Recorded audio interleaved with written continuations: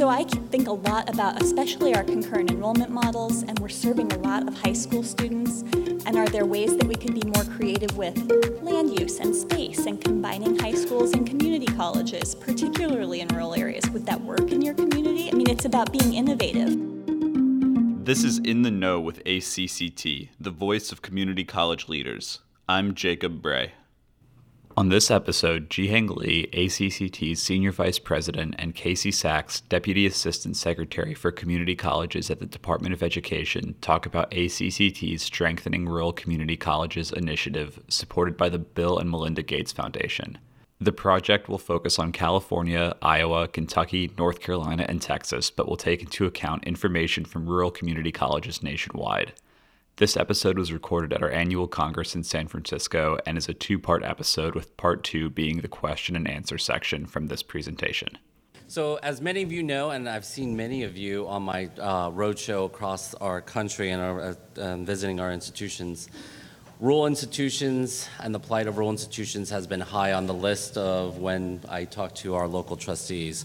And I'm happy to have worked for the last year or so to try to get this grant, and I'm happy to have received funds for our association to work on this project.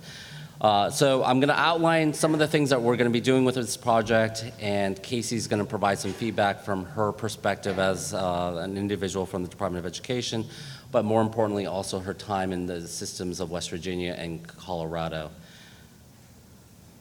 Okay.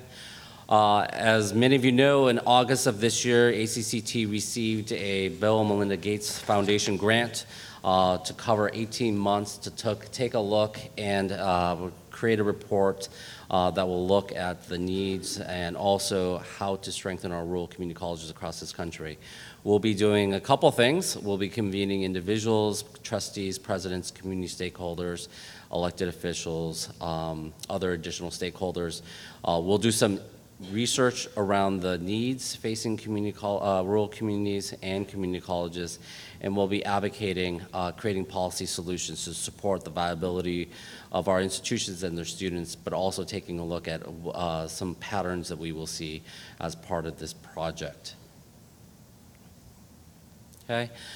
The rural community college landscape, and this is kind of an interesting slide, and as we've been working with some of the states in this project, some of the data has become very clear that we need additional data.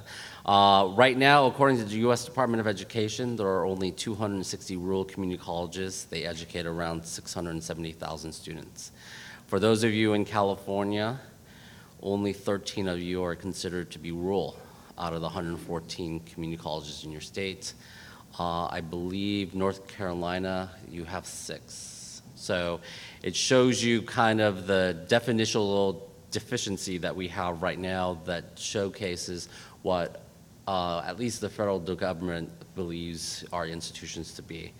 The rural challenges, as many of you who are in this room probably know these challenges acutely. They include funding, geography, broadband access to basic services, changing demographics, and economic development. The one thing that I would also include on this list is that as many of you are accredited, all of you are accredited by your regional accreditor, also know that you need to have highly trained faculty to teach courses, and this is becoming a larger contextual issue for your institutions as recruiting faculty becomes a little bit more difficult. As part of this project, the foundation has asked us to target 5 states, and working with them, these are our 5 target states: North Carolina, Kentucky, Iowa, Texas, California. I know many of you in this room, I see who you are, you're not in these 5 target states. That being said, we are taking all communication back from you. If you would like to conduct a call with us, if you would like us to do a presentation to you, if you would like us to come to your state association meeting, we're happy to talk about this. We're happy to do a town hall event. We're happy to take as much feedback globally as we can from our membership. The way that the foundation is outlined, we needed to have a targeted because they didn't give us unlimited funds for this project. So therefore, we want And we require all of you, Wyoming, Kansas, Nebraska, elsewhere, Florida, to give us this feedback. We're just not going to be taking the 5 states. The 5 states will have profiles. That's primarily the work. We're doing some additional research in these states. So that's where a lot of our work is going to be delved in for those 5 states, but we do need your feedback going forward. So our work culminates in February of 2021. That's a special time because we will be beginning the 117th Congress. We will have just finished a general election for the next president or the current president if he's reelected. So this is a perfect time to do a rollout of these priorities in the context of we have a new Congress, let's have a good discussion around the needs of rural institutions. So we're going to come out with some recommendations. We're going to come out with some federal recommendations in the context of either the various agencies that are working that our colleges have connection to. So that could be USDA, that could be Department of Ed, Labor, whatnot. We're also going to be outlining some state policy priorities. Our recommendations will not be state-specific. While we have 5 state partners, we're not going to recommend something that only could be a recommendations for California.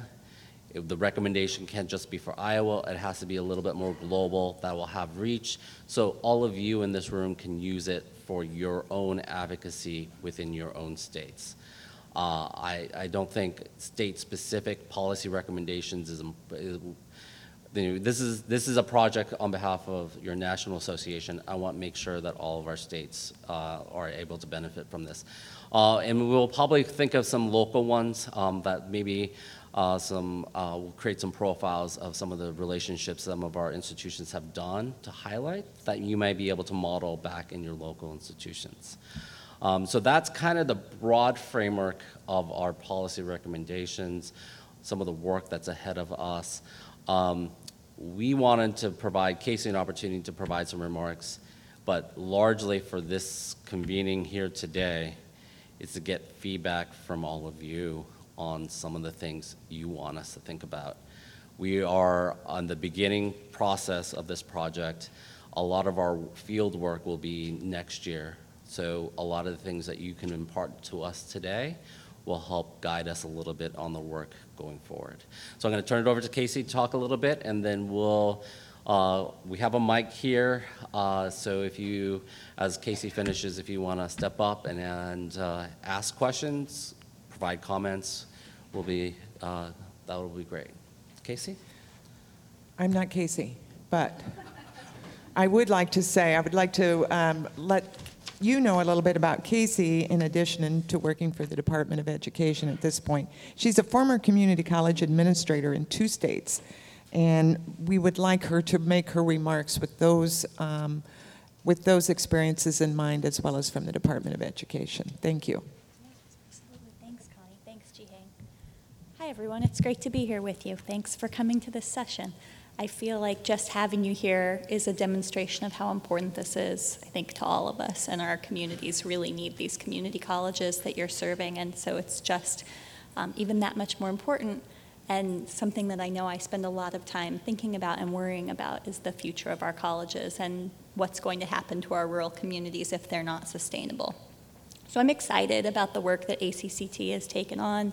I hope that you all will engage with the organization and really help provide feedback, because it'll be really meaningful for us in Washington to have a set of policy recommendations that specifically come from the field. It makes it a lot more actionable if we can say, our friends in Nebraska asked for X. That's a much easier lift than saying Casey just had this harebrained idea. So please engage, I think, would certainly be my first ask. But I certainly come at this work with a heart for rural colleges. Coming from West Virginia, all 9 of my colleges were rural. Our biggest city in the state is 60,000 people. If you count the surrounding areas, then I get to 200,000 people. But it's just a small state. And so all of my colleges were dealing with the issues that you're dealing with every day. we had one college that served 300 students, and we looked at their finances and we looked at what they needed to operate and what they were getting in a state allocation, and they weren't sustainable. And so we came to our state elected officials and said, we either need to do a teach-out plan with this college and close it, or we need an increased state allocation. There are only two options for keeping this place open.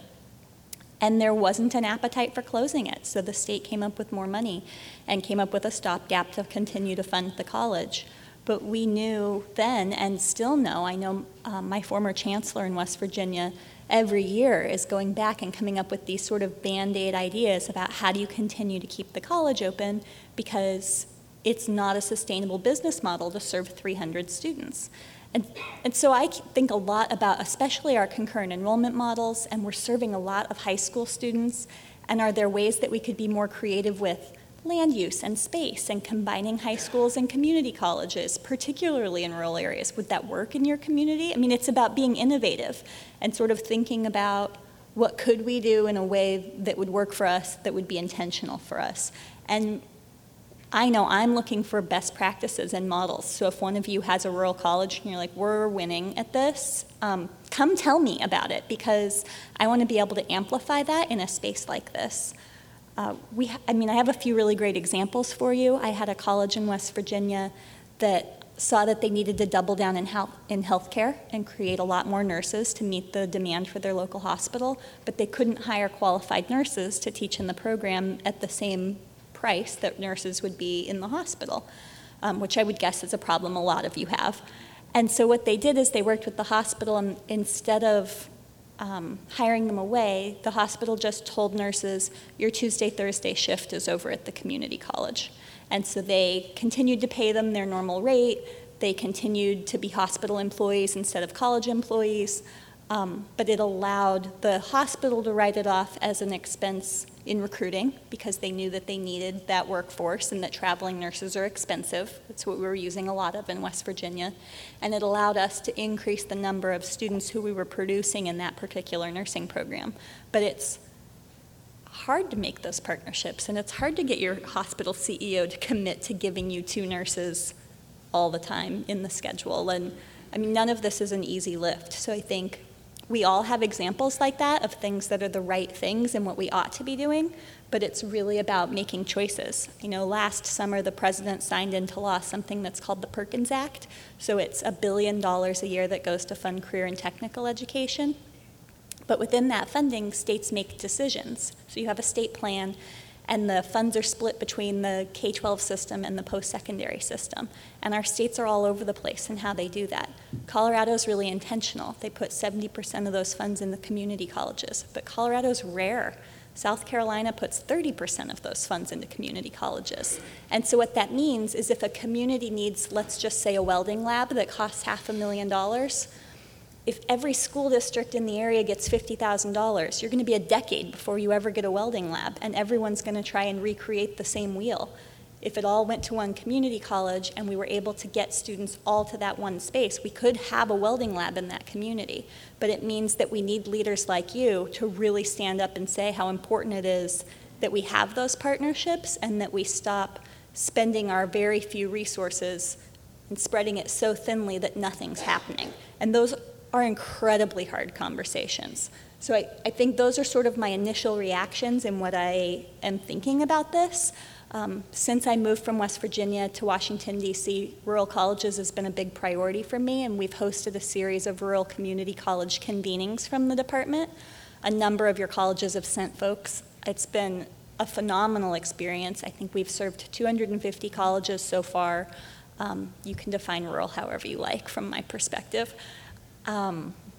But what we've done is we've brought in 11 different federal agencies just to talk to presidents and grant writers and deans or whoever comes about what does it mean to engage with a federal agency. So the Department of Education only funds about 10% of education programs. Most funding for education comes from your state. We do some grants, we do some interesting innovation stuff. We have a great platform to amplify good things that are going on, but we're not really that much money. USDA has a lot of money. They have a rural project. They're interested in rural community colleges. They have a rural development section. They do loans, low-interest loans. They are really interested in capital projects and helping your capital needs and facilities improvement. They like short-term stuff. None of that's something that I'm ever going to be able to fund from the Department of Education, but to connect you to the person from USDA in your state who can start to make those things happen. My favorite story that came out of the last convening was we had a man in from North Carolina who needed a water tower. The water pressure in his town was so low that had they had a fire, they don't have the water pressure to be able to put out a fire. And so he came to this grant convening saying, I'm here because I need a water tower. And so the rural development guy who was there from USDA heard that problem, called the North Carolina contact, who contacted his president. This all happened like while I was talking. And he stands up after 5 or 6 minutes and he goes, I just told you I needed a water tower and my president just texted and USDA wants to fund a water tower for us. So it is those relationships and it is those connections, but it's also looking a lot more broadly than just at the United States Department of Education to solve your solution, to solve the problems. And I think what I'm most excited about is that you all will be generating solutions to some of these problems, and then it will be something we can continue to figure out how to amplify. And I would just add on to something that Casey mentioned. One of the things that Gates was really interested was the fact that the project title is Strengthening Rural Community Colleges. But the reality of this project is unless we strengthen rural communities, our institutions aren't going to survive. Because if you think of, globally speaking, a rural community, you have the people in it, K through 12, higher ed, your governance structure, your hospital, your basic need structure, police, fire, hospitals, all those pieces, if there's a problem in that circle, the wheel, your community has a problem. I think there was an article in the Washington Post that outlined that in Missouri, it takes rural communities have about a 60-mile drive to go to a hospital. The further you go away from a hospital as a community, the higher the percentage of mortality becomes. And these are things as policymakers, as elected officials, we need to have this kind of conversation because it is important. We don't have silver bullets right now, but at least as a policy framework, we could initiate this conversation on how best to help our communities and specifically our community colleges. Connie, did you want to say anything before we kick it out to the peeps? No, let's get going maybe with some questions. Okay. We've only got a limited amount of time, so. Okay. Today, we are also releasing the question and answer section of this session. Both episodes will be posted at the same time, so if you're interested in hearing that part of the conversation, check it out. For more information, visit rural.acct.org. Thanks for listening. We'll see you next week.